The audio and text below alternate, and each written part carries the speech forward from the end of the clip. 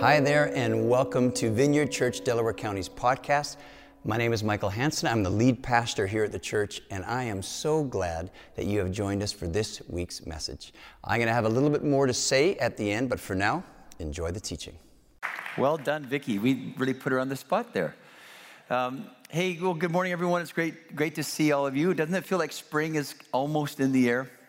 That's so, yeah, I know some of you are like coming out of hibernation already. If you were here last weekend, you know that Heather kicked off our 40 Days of Prayer and Fasting series, our Lenten series, and it's entitled The King's Cross. And we're going to be looking at the second half of the Gospel of Mark, and then we're also using a really good book by Tim Keller called King's Cross as a jumping off point. And this series is going to take us up to Easter. Easter is the first weekend of April.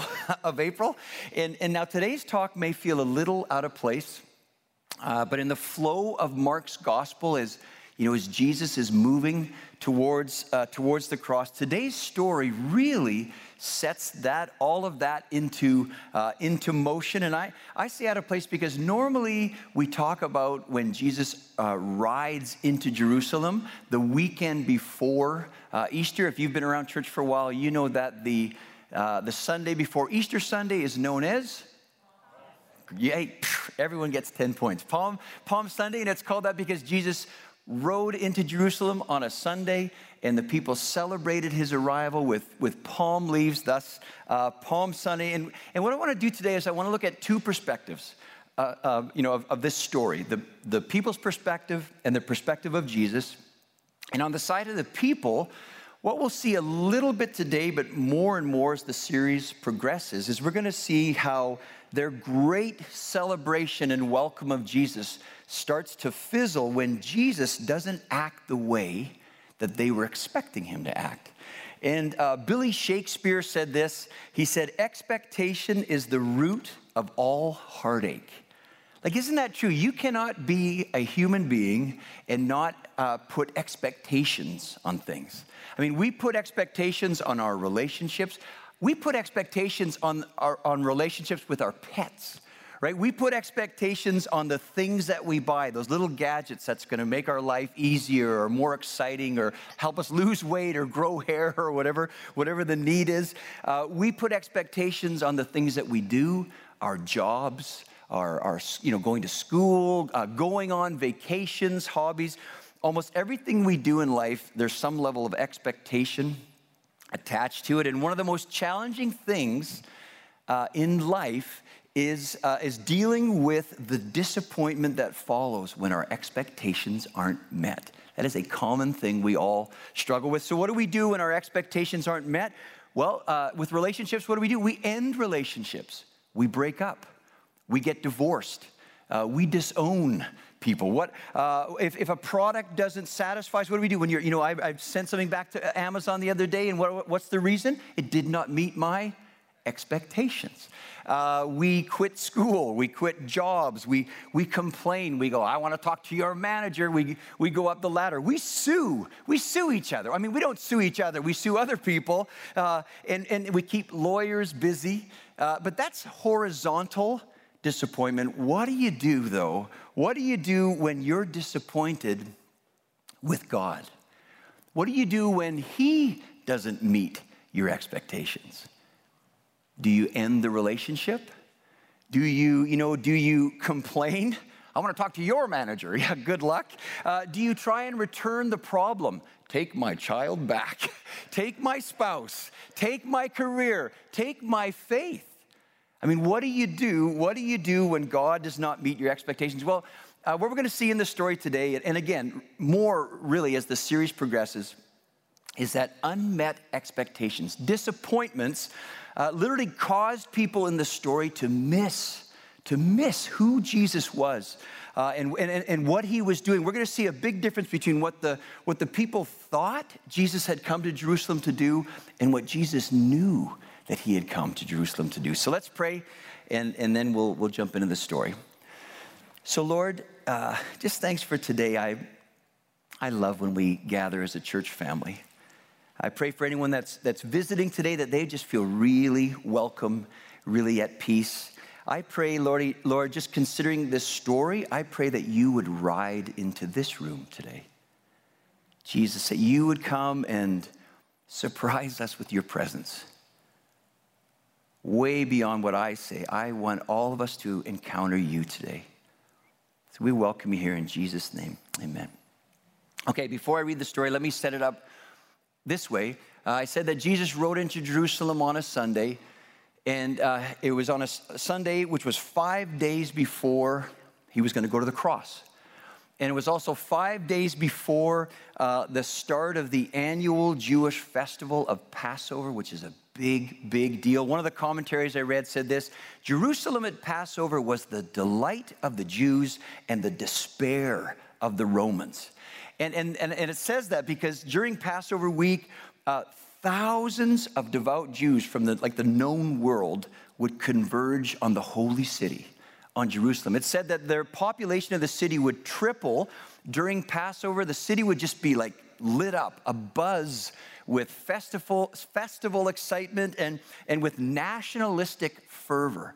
I mean, if you remember what Passover celebration, what it's all about, it's when the people of Israel are remembering the time when God delivered them out of captivity, when God set them free from the Egyptians. And now, at the time of our story, here they are yet again, captives, this time to the Romans, this time in their own homeland. And so there would have been a lot of tension. The Roman military would have been on high alert during Passover. They would have been on the lookout for some young upstart zealot, who gets caught up in the moment and might try to stir something up. And it's into that perfect storm that Jesus rides into Jerusalem. So let me read this story. This is out of Mark 11.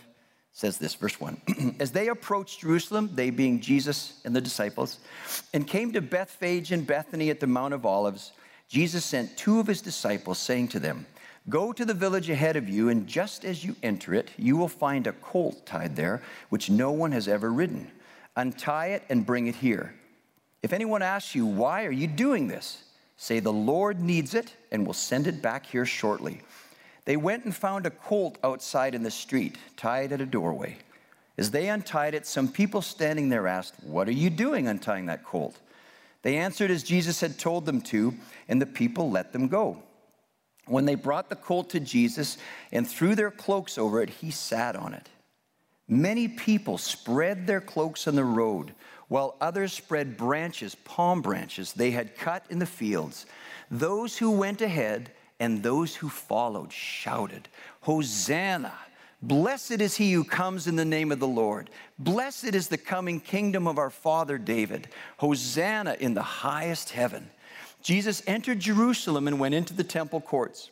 He looked around at everything, but since it was already late, he went out to Bethany with the 12. Okay, so that's the story for today. And in this story, right off the bat, Jesus is doing something that he has yet to have done, or really yet to have allowed during his earthly ministry. This is the first time that he is permitting his followers to give a public demonstration in his honor.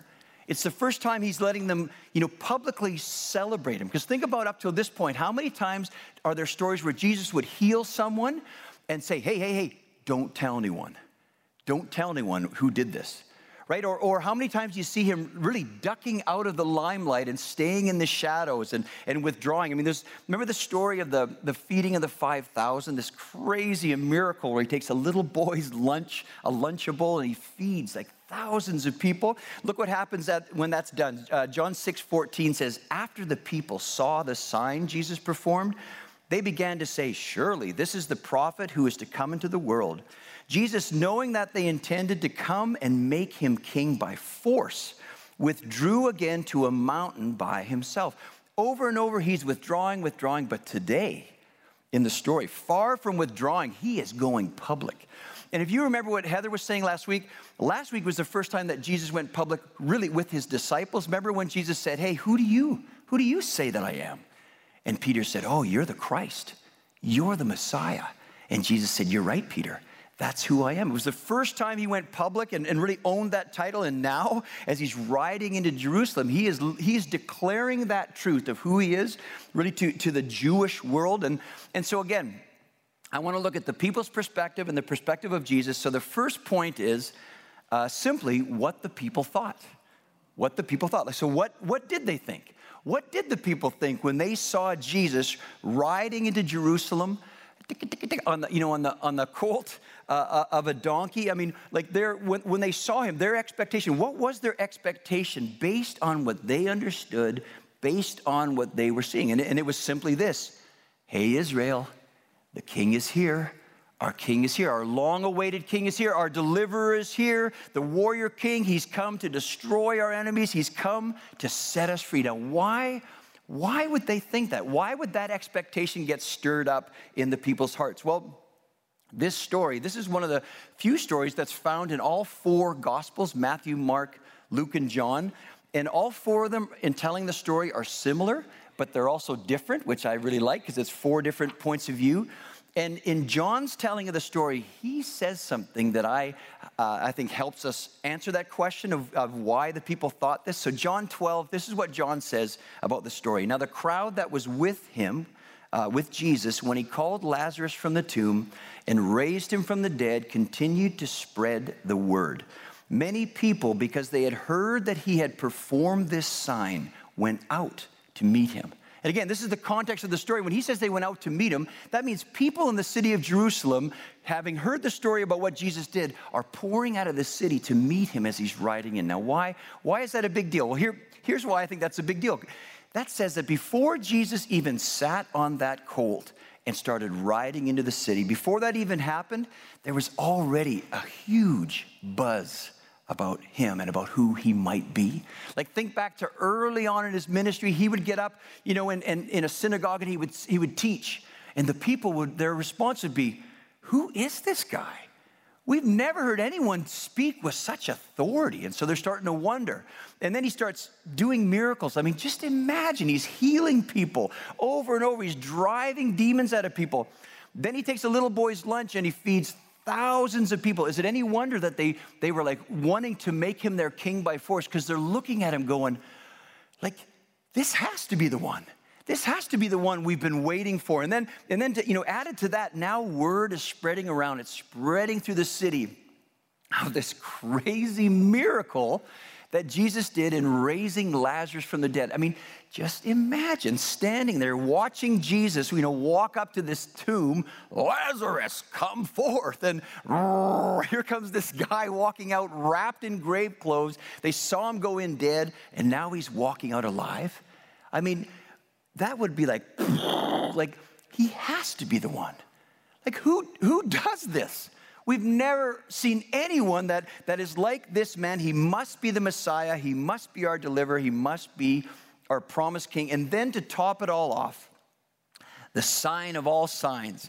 Like, Jesus doesn't, in our story today, he doesn't walk into Jerusalem, right? He doesn't ride a horse into Jerusalem.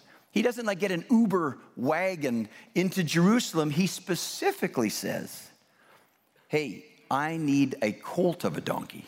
Not a donkey. I need a colt of a donkey for this trip. And the people seeing him on a donkey's colt, that is like the final sign that sparks the massive celebration, that sparks their massive expectation. All right, Israel, he's here. Our deliverer is here. Our king is here. He is going to set us free. That final sign put them, I think, over the edge. So let me ask you this. Have you ever asked God for a sign? Like, have you ever, when you're trying to make a decision and you feel stuck, have you ever asked God to give you a sign to show you his will? Like, if you're familiar with the story of Gideon, you can read it later in Judges 6. A common phrase in the church is, I'm going to put out a fleece, which must sound funny if you don't know what that means. But go read the story. And really, to say I want to put out a fleece is I'm asking God to give me a sign to show me what his will is. And I remember back in early 2000, my wife Helen and I, we were praying about a big decision. And we were praying about whether or not to move from Western Canada to Columbus, Ohio, to take the worship pastor job down at Vineyard Columbus. And at that time, I thought it was Columbus, Idaho. And I remember saying to Helen, Idaho's beautiful. I think we should go. I think we should move there. But Ohio is nice too. I mean, we've got Easton, but But we had this big decision to make. It is beautiful. Hocking Hills is beautiful. But we had this big decision, and we were, during that time, we were flying back from a conference down in California, and we had a layover in, I don't remember, it was in some airport. And we thought, hey, let's just go find a gate to crash and rest. So we found this random gate, and Helen fell asleep pretty quick. But I was sitting there thinking, what do we do? Like, what do you want us to do? Do I take the job? Do I not take the job? And this is not my normal decision-making process, but I just said, God, would you give me a sign? And then I said this, if you want us to take that job, help me to bump into someone from Columbus, Ohio. That was my prayer. Then a little bit later, I went to the restroom and I was washing my hands, because I always do. I was washing my hands, and behind me, I heard a guy say, oh yeah, I'm gonna be landing in Columbus, Ohio later this evening. I thought, is that the sign? And now I didn't engage the guy because he was in a stall, but hey, yeah, God just spoke through you. It's like, hey, but I went back to the gate. I went back to my seat thinking, was that you? Was that the sign? And just as I sat down, over the loudspeaker, I hear this. All right, folks, for all of you heading to Columbus, Ohio, why don't we stand up and get in line? And the whole gate stood up. And I looked around, and we had unknowingly sat in a gate going to Columbus, Ohio.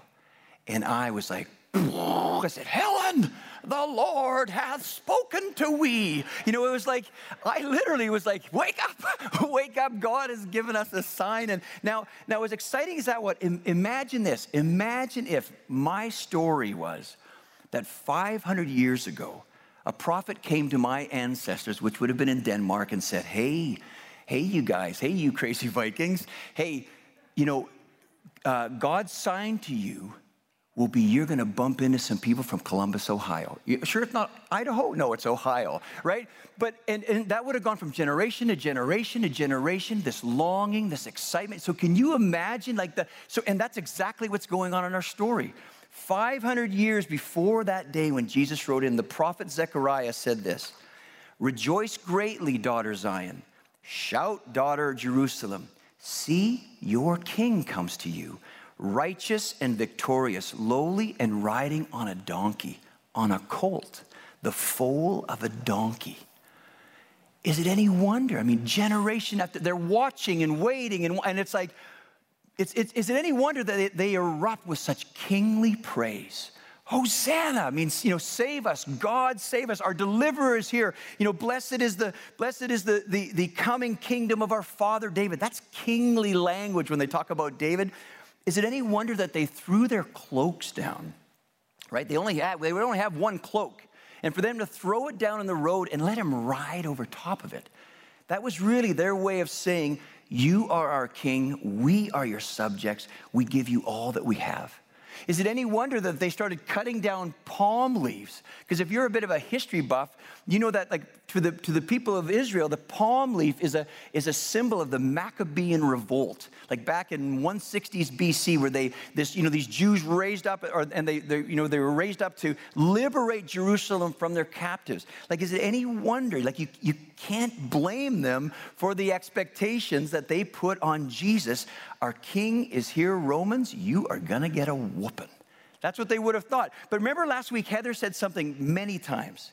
She said, well, yes, he is the king, and yes, the king is here, but she said this phrase, but he is a different kind of king. She said that over and over, like he's different. Yes, he is the king, but he's different than you think. Yes, he has come to deliver you. Yes, he has come to set you free, but it's from a different enemy than you think. He has come to set you free from an enemy that is much greater, much more powerful, much more dangerous than even the mighty Romans. So, number one is what the people thought. Number two is what Jesus knew. And, one of the things that stands out to me in the life of Jesus, especially around this time as we move towards Easter, was how purposeful he was to do what was written about him, what was prophesied about him. Just consider there's stories in the Bible where it'll say stuff like, Jesus did blank in accordance or in agreement with Scripture. We just see over and over, there's, all these prophecies in the Old Testament that are prophesying about who Jesus will be, what he's going to look like, what he's going to act like. Like there's all these prophecies. And when you look at the life of Jesus, it was very important to him to do everything that was written about him. In Matthew's account of the story, he says this regarding Jesus asking the disciples to go and get him, specifically the colt of a donkey. Matthew says, this took place. Jesus did that to fulfill what was spoken through the prophet.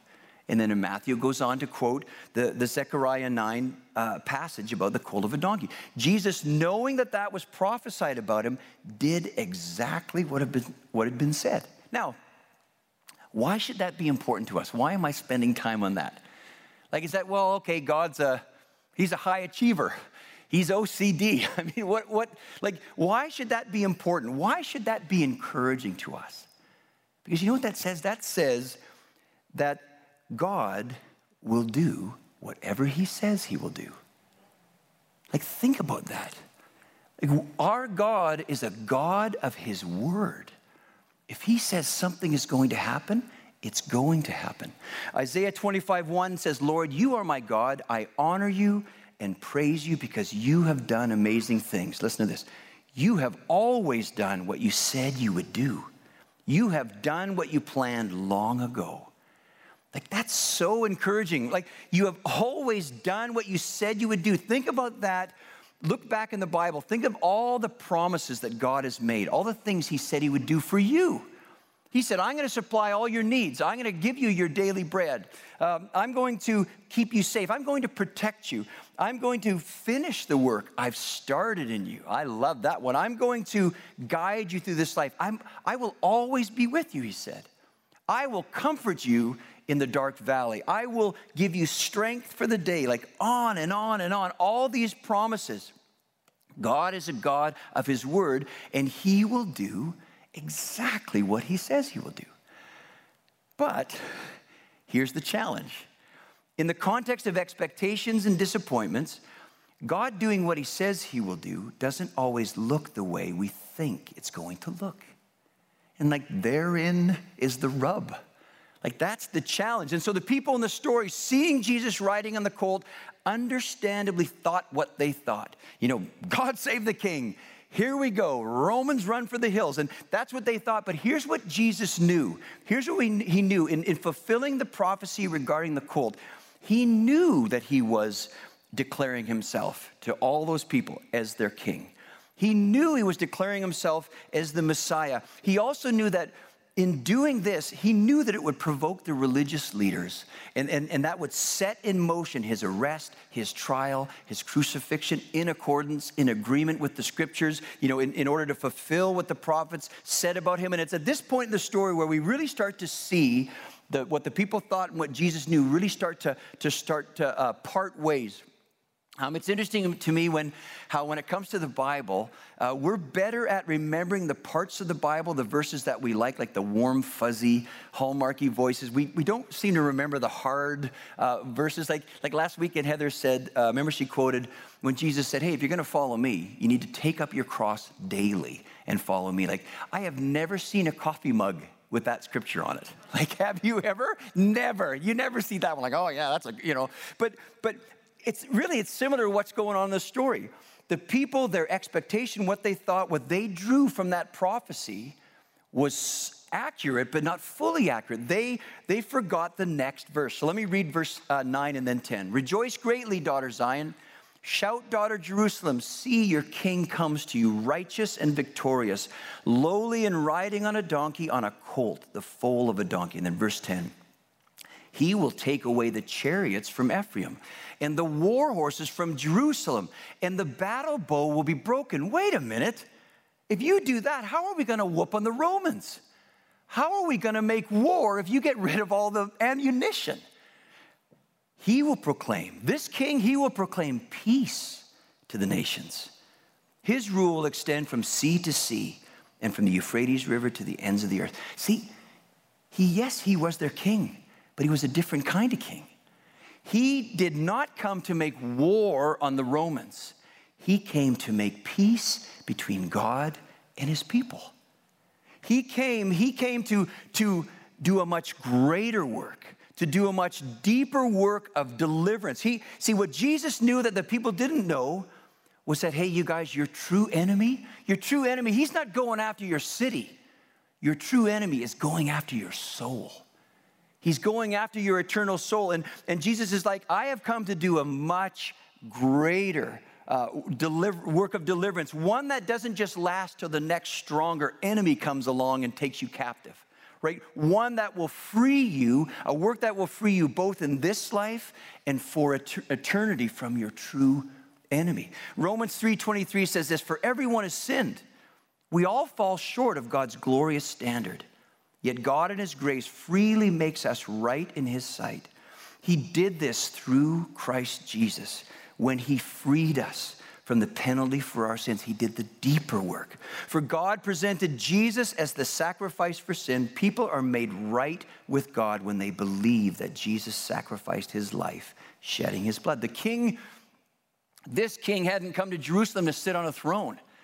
This king came to Jerusalem to be nailed to a cross. And what we see in the story is that the people, because of the expectations they had on him, they were blinded to that. They were blinded to like what he came to do wasn't what they expected. And really, I think it's accurate to say it wasn't even what they wanted, because they were so blinded, they didn't even know what they actually needed.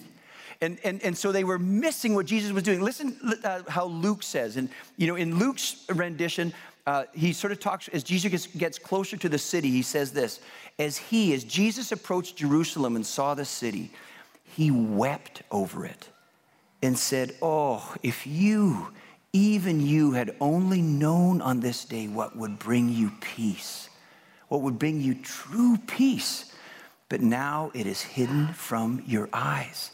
See, he's weeping. I mean, imagine, I just try to imagine that massive party, everyone's, yeah, the king is here, and they're all looking at Jesus like, this is the guy. He comes over the hill and the city just sprawls out, and he sees it, and he just bursts into tears.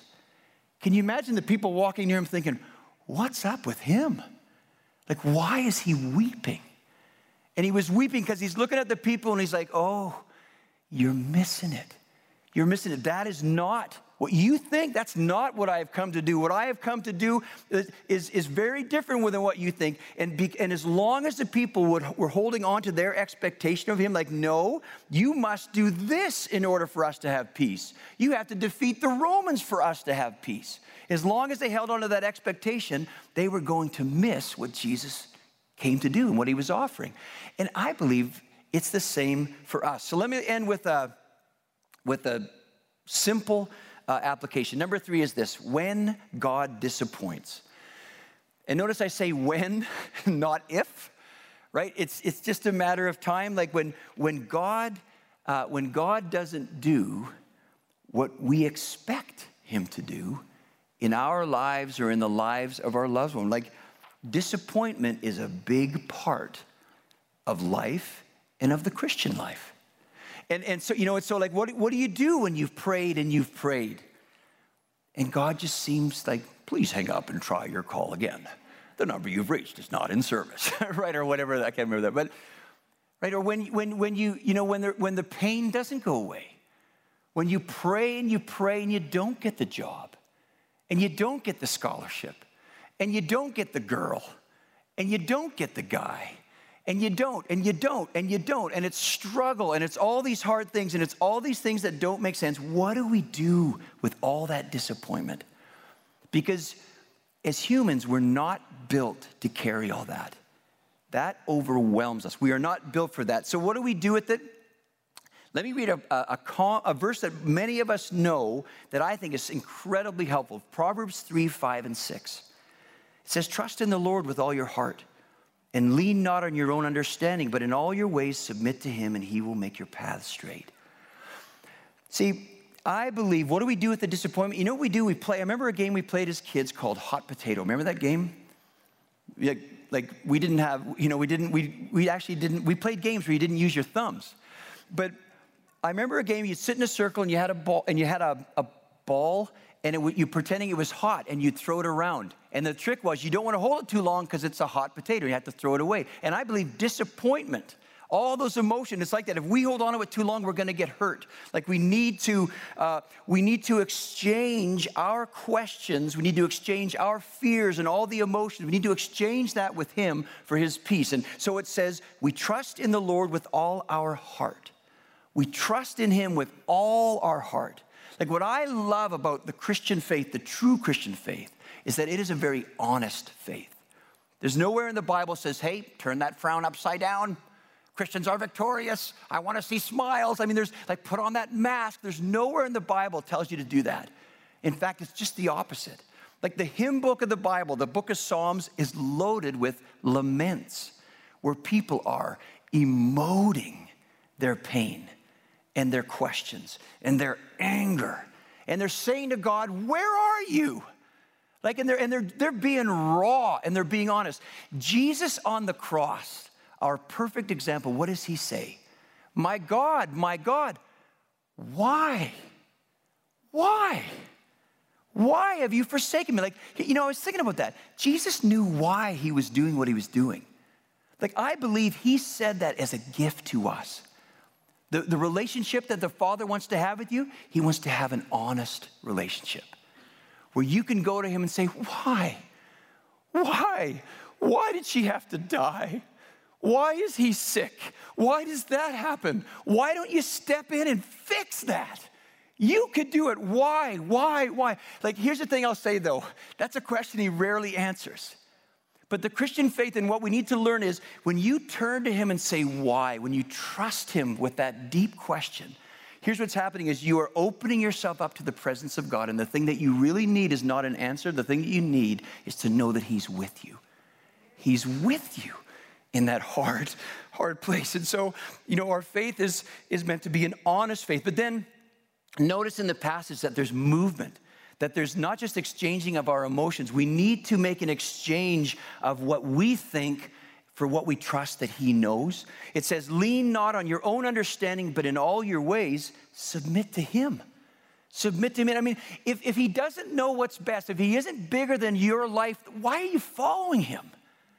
Right? And it's when we do that, is when we turn from what we understand to and trust him, that grows our faith. Right? When we literally make the exchange of our perspective for his, it's where we discover, it's where we find those straight paths that he promises us in this life. So, yeah, we'll end there. Here's what we want to do. Why don't we stand up? We're going to go back into worship. Yeah. Carter's going to come in a bit at the end of worship and lead us in communion.